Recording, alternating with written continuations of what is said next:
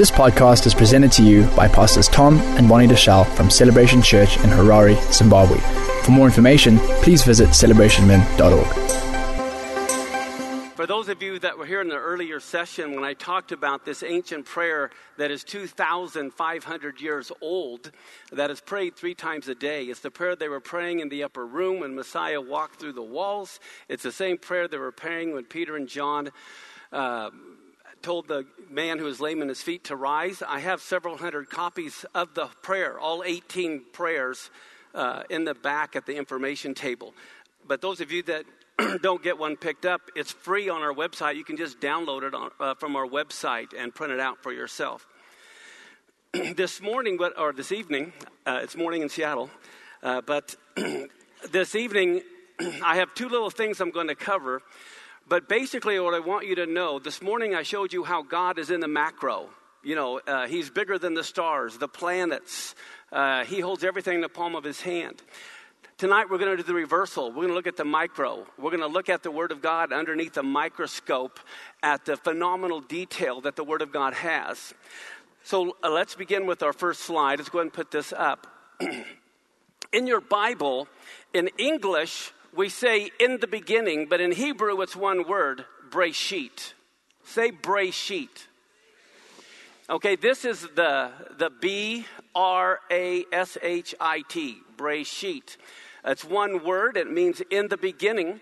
And this is the first verse of your Bible where it says, in the beginning created Elohim the heavens and the earth. Do you know you've been robbed of a Hebrew word? This word is not in your Bible in Genesis 1:1 in English. I don't know why they should have put it in there because this is highly significant. You know, in Greek we say the Alpha and Omega, but in Hebrew it's the Aleph and Tav. Right there is the Aleph and the Tav referring to God himself in the midst of that first verse. And I'm going to show you the significance of that tomorrow. As a matter of fact, I can show you the first and second comings of the Messiah in this verse. And that's what we're going to look at. But tonight, we're going to take a few moments, and we're just going to talk about this one word, which means in the beginning. Now, the letter Beit in Hebrew, I talked about this morning, means house. Okay? House. As a matter of fact, if you look at it, it looks like a house. It has the roof and the back wall and the foundation where you come into the house. And so why did the Jewish scholars say, they detail everything. They look at every letter. They look at every word. They don't just go real quickly over the Bible. They've been studying this for over 3,500 years, and they want to look. How many of you know when God does something, he does it with majesty, with magnificent, with excellence? So they want to know, why did God begin the Bible with the letter B or the letter Beit? If you'll notice, it's so much bigger than the other letters as well. Do you see that? As a matter of fact, in Hebrew, there are words that are intentionally misspelled, but they're spelled correctly in English. We should have misspelled it because God intentionally had it misspelled. We're going to be talking about that tomorrow. But in the Hebrew, there are letters that are upside down, that are backwards, that are small, that are real big, that are missing, that are added. And so there's so much that we can learn when we understand the Hebrew language. But they say the reason why God began with the letter Beit, which means house, is because they say the Bible is really the whole story how God wants to build a house and have a family and marry a bride and have children. And so we see here the shape of the house, and we see Beit is more than house. Beit actually means home. God wants to build a home. He wants to have a family. And so this is why from this one, let me try it again. There we go. And so we see, and since Breshit means in the beginning, we see in our Bible, in the beginning, it's always been God's plan to build a home by taking a bride and bringing forth his children. Isn't that incredible when you think of it this way? Now, in Colossians, you can write this verse down. You don't try to look my verses up because I talk too fast, as many of you know from this morning. But I want you to think of Colossians 1:15 through 18, where it talks about Yeshua or Jesus being the image of the invisible God, the firstborn of every creature. And it says, by him were all things created that are in heaven, on earth, the visible, invisible, regardless of what they are. And it says he is the head of the body, the assembly, who is the beginning. Yeshua is the beginning. Say, Yeshua is the beginning. He's the firstborn from the dead, that he might have all things in preeminence, that he is the preeminent one. Now in Isaiah 46:10, it says, God declared the end from the beginning. From the ancient times, the things that are not yet done, saying, my counsel will stand and I will do all my pleasure. How many of you know God's going to do all his pleasure? He's so smart, he can declare the end from the beginning. My whole goal tonight is to show you how smart your dad is. That's my goal. I'm going to keep it simple, but what's so profound is how God's message comes in such simplicity. Remember, Yeshua is the beginning, right? And God declared the end from the beginning. And here's the word that means the beginning. Get a load of this. The bait, the letter B in Hebrew is the word in. And it's one word. Reshit means the beginning. And Yeshua is what? The beginning. And so do you know, in Judaism, one of the names of the Messiah is Reshit. Because the Messiah is the beginning. Now, when you add the letter bait, you have the word, the Breshit now, okay, which means in the beginning, but it also refers to the Messiah, as it says in Colossians. Now, in Revelation, are you familiar with the fact that it says that the lamb that was slain from the foundation of the world? Does everyone know that verse? I told you this morning that meant it was all planned out from the beginning. And this is in the beginning. So we should find prophetically that Messiah was going to die in this word. You following me? He is the beginning. God declared the end from the beginning. He was slain from the foundation of the world. You can't get more foundational than the first word of the Bible.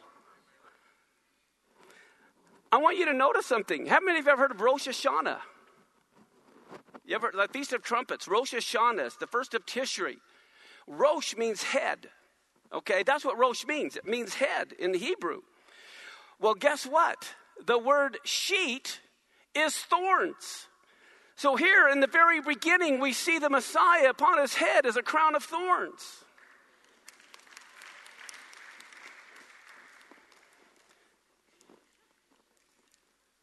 Go ahead and hit the little movie button there. Hopefully that one will work. There's a little, hit that little play button right there. Yeah, hit that. Click on it. Yeshua is the cornerstone. Hopefully this one works. If not, it's okay. We'll move on if it's not working. Okay, it's not working. But anyway, let's just go to the next clip then. How many of you know that Yeshua is the cornerstone? Okay, there's that first word, Breshit, and Yeshua is the cornerstone. So let's take a look at the Bible. We know from Isaiah 28:16 that God says, so says the Lord Jehovah, I'm going to place in Zion a stone for a foundation, a tried stone, a precious cornerstone, a sure foundation. How many of you know that refers to Jesus, Yeshua? Okay, so let's take a look. And if you'll notice, this is the first word of the Bible in the beginning, Breshit. But notice these three letters here, the B-R-A. The second word of the Bible is B-R-A, which means created. So we're going to look at how Yeshua is the one who created all things. Now, as I told you, the very first letter of the Bible is a beit, which means a home or a house. Well, one thing we know, many times people hide the key to their house at the entrance of the house. And so let's take a look and let's move the rock. The rock's not moving. Click over there. Maybe I'm got to get over here. There's a rock that's hidden there. Okay. So what we're going to do, I want you to realize the key to the light of the Torah is found in the beginning. As a matter of fact, in Psalms 119:30, it says, the entrance of your word gives light. The entrance of your word gives light. And what was the first thing God said? Let there be light. And so what do we find? The entrance of his words brings light. That's why light had to be the first part of creation.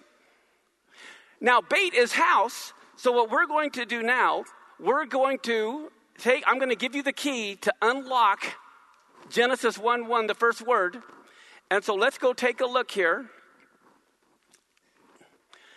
Let me go back. And you can write these verses down. But I want you to notice, as I said, you're going to see another word here. This is bar. How many ever heard of bar mitzvah? Bar means son. In Daniel 3:25, the word bar is son. Well, guess what? In Genesis 41:49, that same word also means grain. And remember the Lord said, unless a grain of wheat fall into the ground and die, it remains alone. Okay? So now, let's take a look at something. Bara, as I told you, is the second word of the Bible, and it means created. So what do we see in these first three letters? You have the Son created. But look at this. See this letter Aleph? Aleph is the first letter of the Hebrew alphabet. So it represents God because it's not only that which is first, it's the first letter of God's name, Elohim, Adonai. So when I look at this first word of the Bible that says in the beginning, I also see it was the Son of God is the one who created all things, as it says in Colossians. Now, let's go on. Let's go to the next clip. Rosh, as I said, means head. And that in Genesis 49:26, you see the word Rosh. This is like the R-O-S-H, means head. And Ephesians 1:22, what do we know? That Messiah is also the head of the church. Now, when you take this letter Yud and make it red, in Hebrew, this becomes my head. And then what do we find?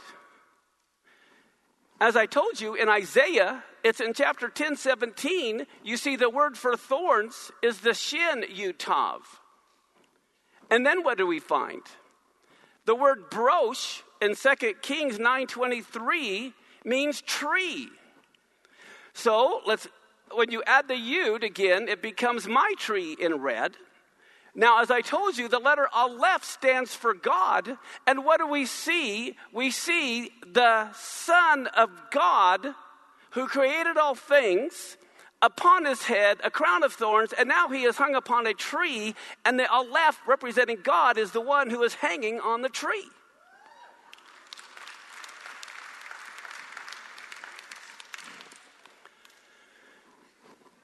In Psalm 68:29, the Shin Yud is shy, and it means gift. And we know the Father so loved the world, what did he do? He gave his only begotten Son. And we know Yeshua freely gave his life. Now what's amazing is if you look at this, the bar is Son, so this is also telling us from the beginning this was the Son's gift to you. Brit, the B-R-I-T in Hebrew, is covenant. It's the word for covenant, Brit, in Genesis 17, when God makes his covenant with Abraham. But look at this. The bar is son. The yud, as I told you, means hand, and the ancient tav was a cross. So here we see the son's hand is nailed to the cross.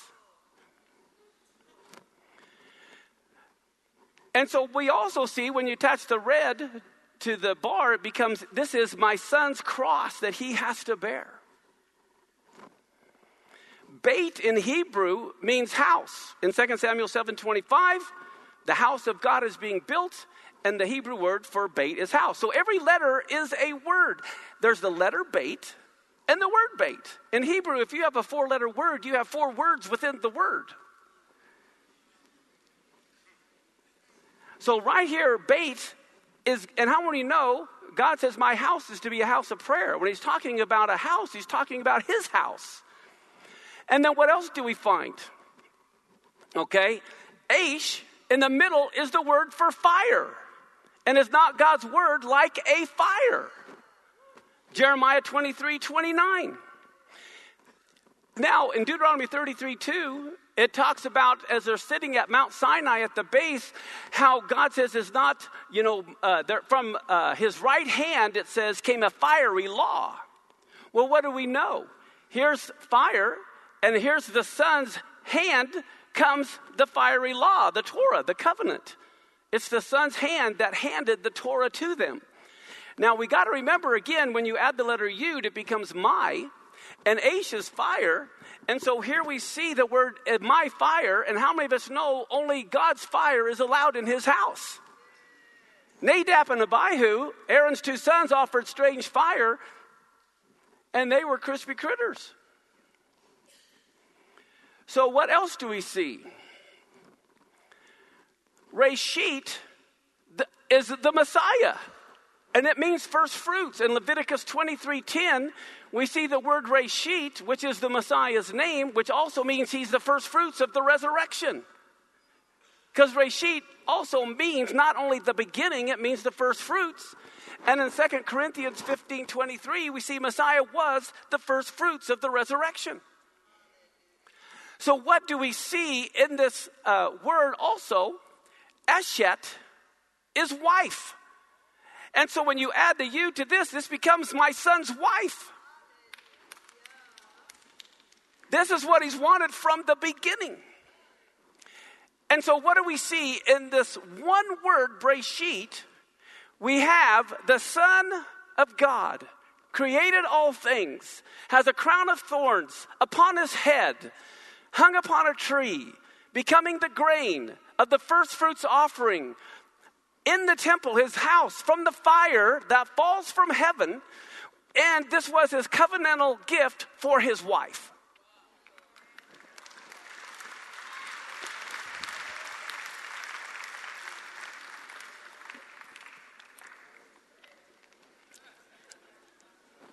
God planted the end, or planned the end from the beginning. I mean, this is, to me, it's like when all the fireworks go off. When I see this and I say, God, oh my gosh, all you can do is say glory, holy, holy, holy, you know. Okay, so now we're going to have a little bit of fun. We're going to go to a Hebrew word, peace. How many of you have heard of shalom? Shalom, but it means more than just peace. And how many of you know in the last days there's going to be a false peace? How do you know a true peace from a false peace? What's the difference between a peacekeeper and a peacemaker? A peacekeeper just tries to keep two people from killing each other. A peacemaker resolves the problem so he can get out of the way, and they love each other. Well, God, how do we find peace is by looking at the ancient biblical Hebrew of what the word shalom meant. Because God designed the word shalom. And you're going to find it amazing. The very first letter, the shin, how many of you have heard of the shin before? Okay. In the ancient Hebrew, it was drawn like RW, but it was fangs. It means teeth, and it means to destroy. So in the Bible, the word shalom begins with destruction. To destroy, to devour, to consume. So think of fangs. When you see the letter shin, God is a consuming fire. He'll destroy things. And then we have what is next, the second letter, the L, which is the Lamed. And the Lamed was a shepherd's staff, like he's about to pull a sheep out of the ditch. And because it's a shepherd's staff, it represents control or authority. So here, again, you have four words within one word. In the word for biblical peace, we find destroying authority. Well, let's go on. The next letter is the Vav, and the Vav, you can see it even looks like a nail. It also looks like a hook, and it's in English we have the word and. It's a conjunction, this and that. Well, the Vav works as a conjunction. It's a nail, and it's attaching things together. It means to be connected to. Well, then what do we find? The third letter, and the final letter is the Mem, and you can kind of see in the blue, it's water. Mayim in Hebrew is water. But the letter Mem symbolizes not calm waters, but chaos, like a hurricane or a tsunami that's going to destroy things. So what do we find when we understand the word for biblical peace? Biblical peace comes when you destroy the authority that's connected to the chaos. Biblical peace is not being a pacifist and letting people walk all over you. It's destroying those things too that are bringing chaos in your life. And too often we don't destroy the things that are bringing chaos in our life. We cover them up. We don't want to handle it. We don't want to face it. God is saying if you want peace in your life, you need to destroy those things that are bringing the chaos. That is biblical peace. Okay, let's go on. Now, how many of you know that God's word is compared to water? Okay? Well, here's the thing. Some of us, when it comes to God's word, want to stay in the boat. We're on the water, and we're happy with being on the water. But God says, get out of the water. Dip your feet in. So some of us, we'll just swim in the water. We really think we're doing good. But then other people say, heck no, I want to go snorkeling. And then still others will say, forget that, I'm going to go deeper. I want to go scuba diving. And so we're all in the water, but we're all at different places in the water. And we have to decide how deep we want to go. So let me show you this. Who knows what this is? Snowflake. Aren't they gorgeous? How can you not believe in a creator when you see the design in a snowflake? And do you know no snowflake is alike? Billions and trillions of snowflakes, and none of them are alike. Well, that's what we're going to do now. Like I said, we're going to go diving into the deep part of God's word like we just have a little bit. Well, now we're going to go even deeper. Get on your scuba gear. Okay, I really believe that the Hebrew alphabet is the DNA of creation. I might talk about that more tomorrow. But God created the world by what? Speaking. And speech is made up of words. And words are made up of letters. And if you remember, when Paul got knocked off his high horse, he heard an angel from heaven speaking in the Hebrew tongue. Hebrew is the language of heaven. Okay, and this is why it's so fun to learn it. Well, everything that was created, I believe, like water is H2O, right? That really defines water. Well, there's the same thing. In Hebrew, every letter is also a number. So you really can use, the closest language to Hebrew is the chemical language. Because it tells you, I wasn't going to do this, but tomorrow I'm going to show you how your DNA is all in the Bible in Hebrew. It's incredible, but we'll show you that tomorrow. Okay, now, Pastor Bonnie and Pastor Tom, they made this one little sheet that has the whole Hebrew alphabet on it with how Moses wrote those letters and how David wrote those letters.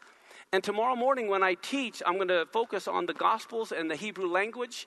And so make sure tomorrow when you come, you pick up one of the little Hebrew alphabet sheets. So you will have that. But anyway, here's the Hebrew alphabet. And I have it wrapping around from the Aleph to Tav. And there's only 22 letters. I'll give you the quick phonetic equivalent. This would be like our A, B, the letter G, D, H. This is the V or W, Z. This is the CH sound, like in Bach. This is a T. This is Y, the letter K. And look at L, M, N. This is S. This is a silent letter, the letter P. This is the TZ sound, like in nuts. This is a K sound also, the Kuf, the Resh, the Shin, and the Tav, or the R, S, H, and T. Now you might wonder, how come there's two T's, the Tet and the Tav? Why do we need two different T sounds? Why do we need two different S sounds? Because the Shin and the Samek also both make the S sound, but this also makes the SH sound. And there's a couple of Ks. Why are there Ks? The reason why is they have different numerical values. And there's great significance in the Bible to the numerical values. Okay, so let me show you something here. Here's the 22 letters. That's what they are. But every letter is also a number. So they have different place values, but they also have different numerical values. But tonight I want to focus on just one letter. So don't think you have to learn all this. You probably already got it memorized. But my point is I just want to introduce you. I want to give the overall picture and then the small picture. This is the letter Samek, which makes the S sound. And you notice it's the 15th letter. Okay? Well, here's the numeric values. Just like in Latin, the letter V is a 5 and the X is a 10. Well, it's the same thing in Hebrew. This is numbers 1 through 10. And then it goes by tens, 20, 30, 40, 50, 60, 70, 80, 90, and then the hundreds. So the letter Samek has a place value of being the 15th letter and a numerical value of being 60. Okay, so everybody say Samek. That's what we're going to look at today. Samek. Now there's the letter Samek and the word Samek, which is, you can hear the S, the M, and the K. That's the final K. So that's the letter Samek. That's the word Samek. And if you remember, every letter is a word. And so what does the word Samek mean? The word Samek means to support. Okay? But let's remember this. Samek is a place value of 15 and a numerical value of 60. Can you remember that? That's all you need to remember. All right. It means to support. And so we find in Leviticus 16:21, it talks about Aaron the priest is to lay his hands on the head of the goat. Well, the word lay there is Samek. He's not to just stand and lay his hands on the goat. He has to lean on the goat, so if the goat or sheep moved, he'd fall. And the concept of the priest doing that is because he wants to invest his identity into the lamb or to the goat. That's what it talks about, laying your hands on people and praying for them. This comes from this, where they would lay their hands on the goat, but the lamb or the goat is to support the priest. And who is the lamb of God that's supporting the priests? Okay, well, there's the lamb he's leaning on. Okay, now let's go back to the shin for a minute. See the shin on this right here? And the Dalet and the Yud, this is the word Shaddai. How many of you ever seen a mezuzah? Okay, a mezuzah is what the Jewish people put on their doorpost, because the Hebrew word mezuzah means doorpost. And God said the greatest commandment is to love the Lord your God, and you're to teach your children, and you're to put it on the doorpost of your house. So within this little case is a Torah, miniature Torah scroll with the greatest commandment to love God with all your heart, mind, soul, and strength. That's what's in this mezuzah. And there's that letter Shin for Shaddai, because Shin is the first letter of El Shaddai. Shaddai. All right, there it is. But again, it used to look like this, because it means to consume and destroy. And God is a consuming fire. Now, this is why the priests, when they would bless people, they would form the W. What he's doing, by raising his hands like that, he's forming the W of the first letter, Shaddai, because when God says, how many of you are familiar with the prayer in number 6, the Lord bless you and keep you, the Lord make his face to shine upon you? You guys familiar with that prayer? Okay. Well, he said at the end, he says, and I will, not only will I bless them, I will place my name on them. So what's happening, the priest is forming the first letter of God's name that it's going to be placed upon the people. How many of you want God's name placed on you? Okay, this is significant. Okay, so here's the prayer. The Lord bless you and keep you. The Lord make his face shine upon you and be gracious to you. And what's amazing about this prayer is, first off, the priest is not doing the blessing. The priest is just like the garden hose that the water's flowing through.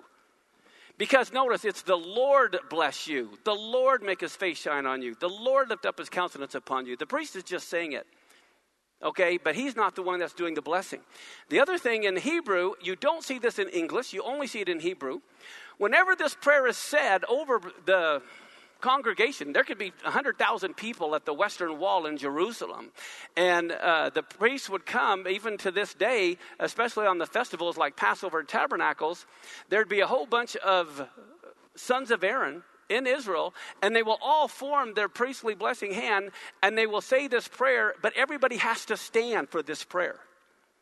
Everybody stands for this blessing. And the word you here is in the singular. It's not in the plural. So even though there may be 100,000 people there, when the priest says, the Lord bless you, you're to receive it as an individual. Now, there's more. I want to read this verse to you. This is from, you can write this verse down.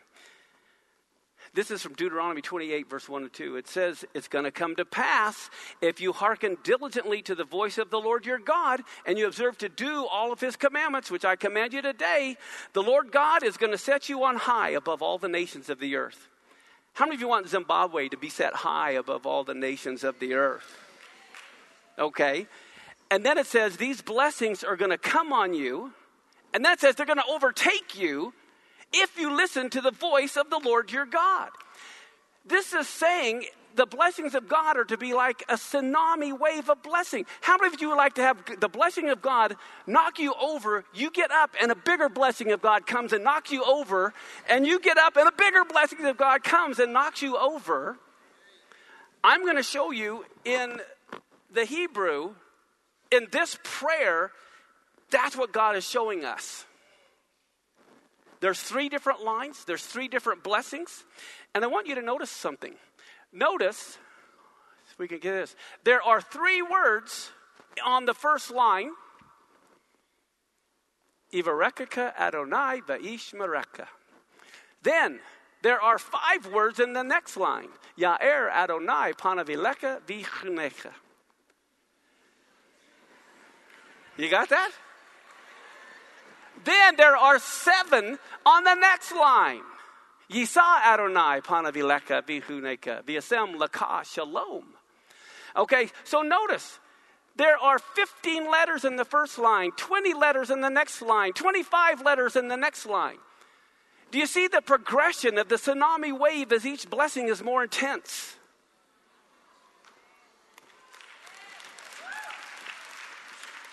Now, here's the thing. Let's go back to the letter Samek, which means support, and God wants to support us. It has a place value of what? 15, and an numerical value of what? 60. And in this blessing, we have 15 words and 60 letters for letter Samek. God wants to support you.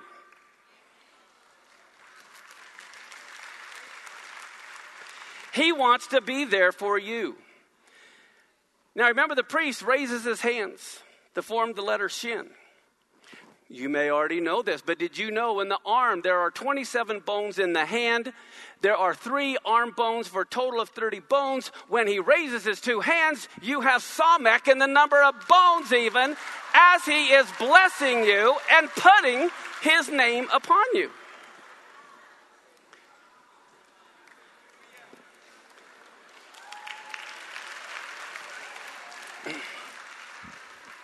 I mean, you can give a shout out to your dad. He's pretty cool.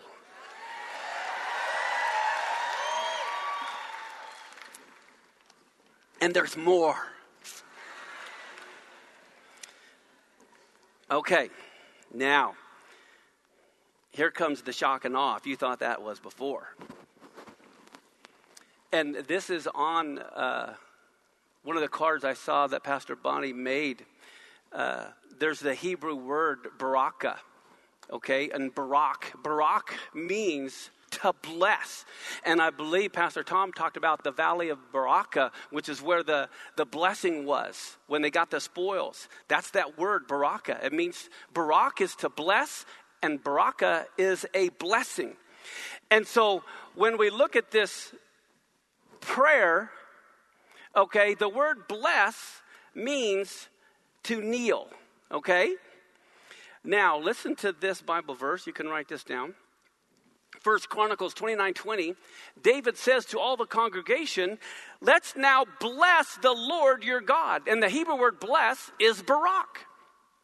And all the congregation, what did they do? They blessed the Lord God of their fathers. They bowed down their heads. So the Hebrew word for bless, barak, literally means to kneel. Listen to Psalms 95:6. David says, oh, come, let us worship and bow down. Let us kneel before the Lord our Maker. It's the same Hebrew word, barak. So here it's translated as to kneel, but on the other verse, it's to bless. Now, a baraka, or a blessing, means to come on bended knee bearing gifts. So it's like the Magi, when they came to baby Jesus, here they are on bended knee bringing him gifts. So when we want to bless the Lord, what do? He is standing there, and we come to him on bended knee, and we want to give him the gift of our life. You following me? Now, do you remember that word bracha means bringing a gift to another on bended knee. And remember I said that everyone has to stand when this prayer is said? Okay. And remember the word you means you singular, not you plural. When everyone is standing there and the priest begins with the Lord bless you, that means the creator of the universe wants to come to you on bended knee while you're standing there and give you a gift. Can you help think of Peter going, don't wash my feet, don't wash my feet. And now the creator of the universe says, I want to bless you. I want to come to you on bended knee and give you a gift and put my name on you.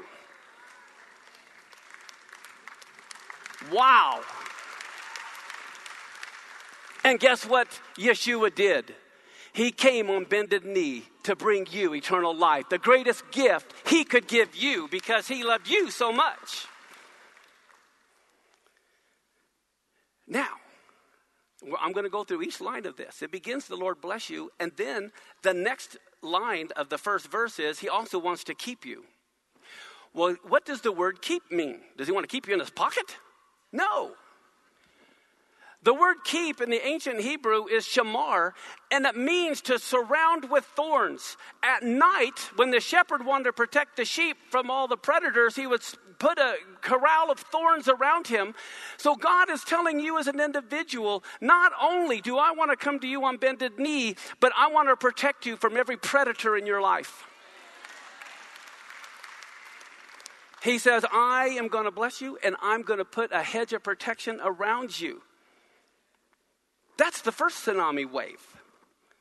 Okay, now what's the next one?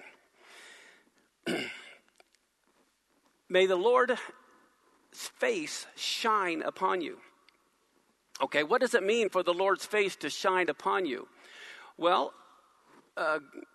in Genesis 1, 16 and 17, where it talks about God making the two great lights, the sun and the moon, it says he gave to give light upon the earth. Well, that word light there is the same Hebrew word for his face to shine on you. What that means is God wants to look at you eyeball to eyeball. He wants to have his face looking right upon you. When you come into his presence, all too often we want to look down. We've been bad. And God is saying, lift up your chin, child. I want to look at you eyeball to eyeball. I mean, how many of us would want to have God hide his face from us? I mean, that would be scary if God hid his face from us. Oh my gosh. In Deuteronomy 31, verse 17 and 18, God says, my anger will be kindled against them in that day when they've disobeyed me. I will forsake them. And then God says, I will hide my face from them. And they're going to be devoured. Many evils and troubles will befall them. They'll say in that day, are not these evils come upon us because our God is not among us? And then God says, I will surely hide my face in that day for all the evils. It's like God says, I just can't look at all the evil that's going to befall them because of their disobedience. Well, then the next phrase of this is, I want my face to shine upon you. Okay, let's go to the next one. And it says, and be gracious to you. What does the phrase be gracious to you mean? You know, we are talking about going from grace to grace.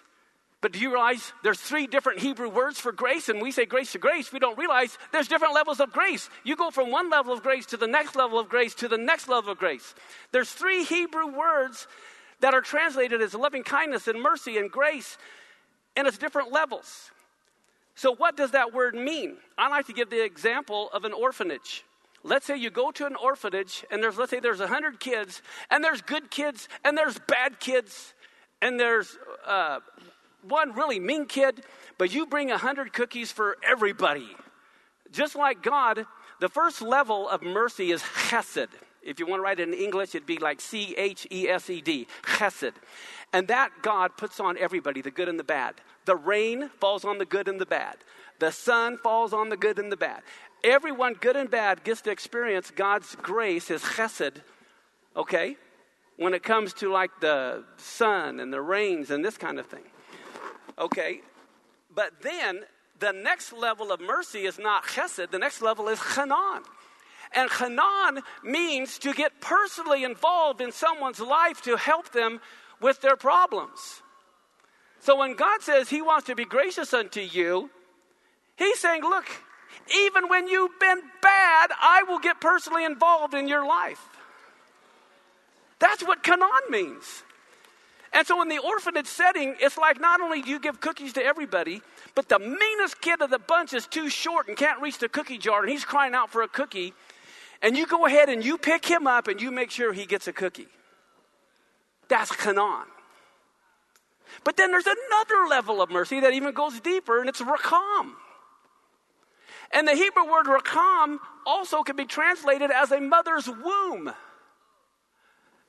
You can't get much closer or more merciful than the child in the womb. And so what do we see happening here? Go back to the orphanage story.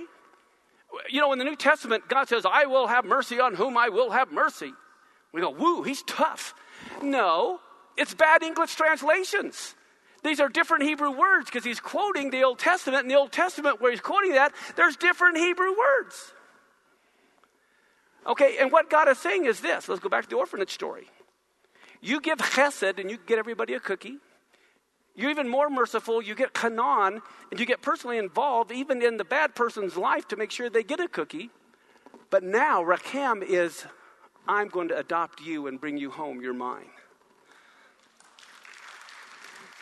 And so when God says, I will have mercy on whom I will have mercy, what he's saying is this. He says, look, I am gracious to the wicked.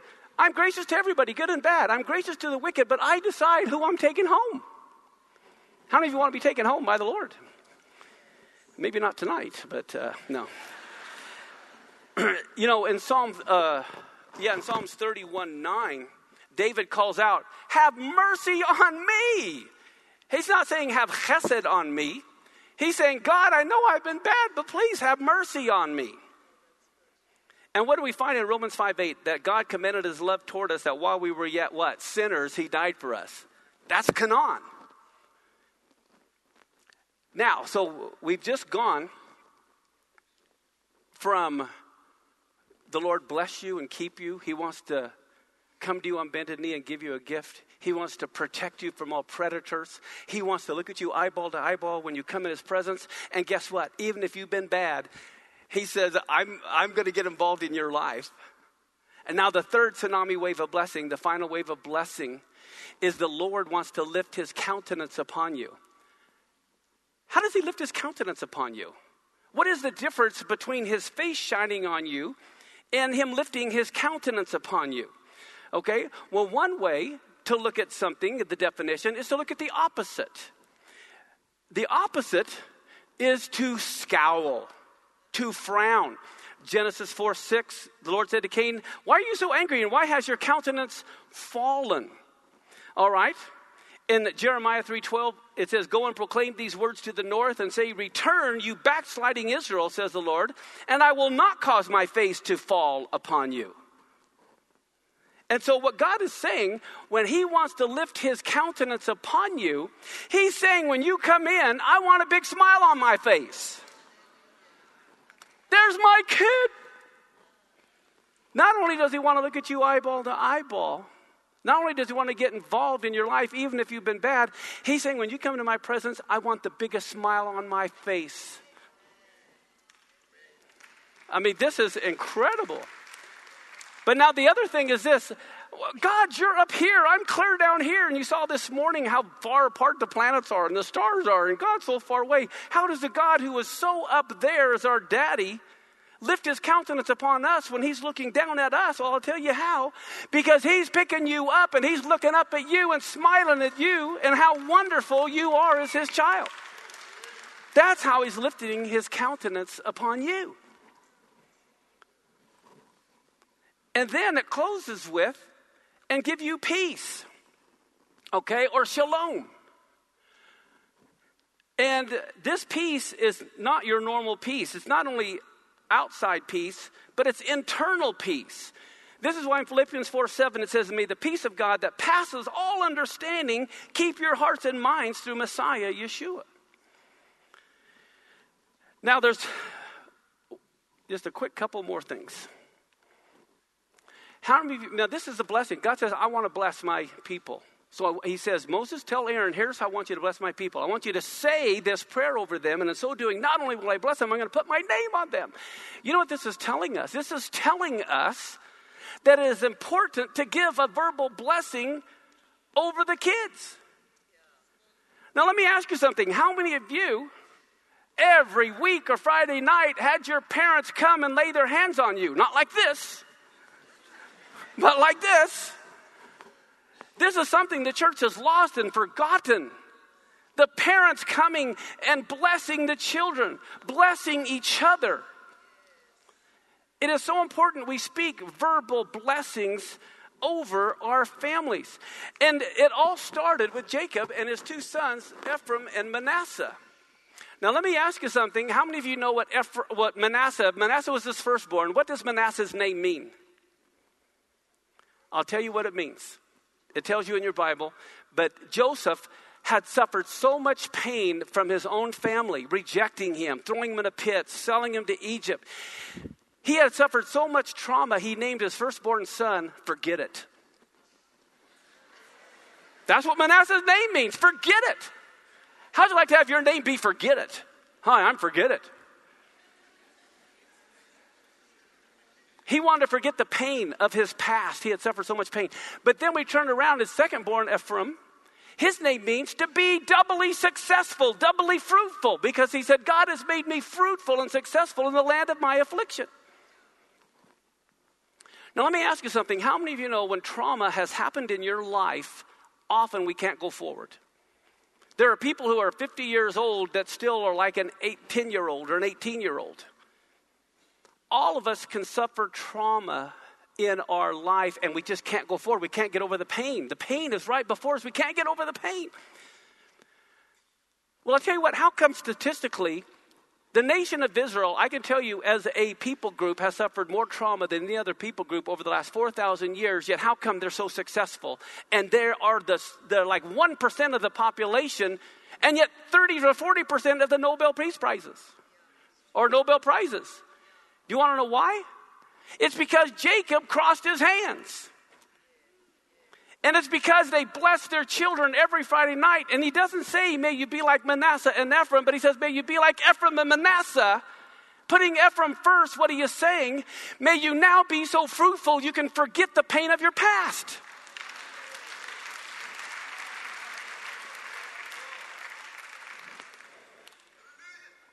And I believe that is what God is telling to Zimbabwe.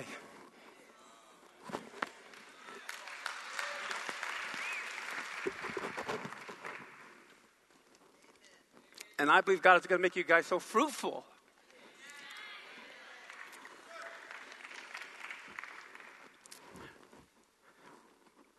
Okay, too often we think, how come we don't have the fast lane? How come we're just chopping our way through the forest all the time? How come we can't go forward?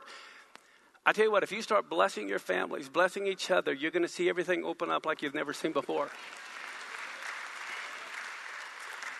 In the book of Luke, the last thing Yeshua did before he ascended into heaven, you go and look, it says they were all standing there and he lifted up his hands and blessed them. This is what he did. He lifted up his hands and he prayed the priestly blessing over his disciples. Was the last thing he did before he ascended. And imagine, usually, and he's not a Levitical priest, he's the Melchizedek priest. Okay? Whenever the priest would raise their hand to do the priestly blessing, everyone standing would immediately look down because the power of God is coming through their hands, putting his name upon them. So when Yeshua raises up his hands to bless them, they see the nailed hands. And the first thing they do is look down and they see his nailed feet. And while they're looking at his nailed feet, he starts to ascend. And you can just see their shock as they see him go. So what I want to do now in closing, I want you to stand and I want to say this prayer over you in Hebrew and then in English. And I want you to know right now the creator of the universe, your dad, wants to come to you on bended knee and give you a gift. He wants to protect you from all the predators in your life. He wants to look at you eyeball to eyeball. And even if you've been bad, guess what? You deserve the blessing. That's Canaan. It doesn't matter. And he wants to smile upon you, and he wants to give you the peace that you need so you can go forward and overcome the pain of your past. This is what he said. Ivarekaka Adonai va'ishmereka, Ya'er Adonai panavileka vichuneka, Yisa Adonai panavilecha v'yasem leka shalom. The Lord bless you and keep you.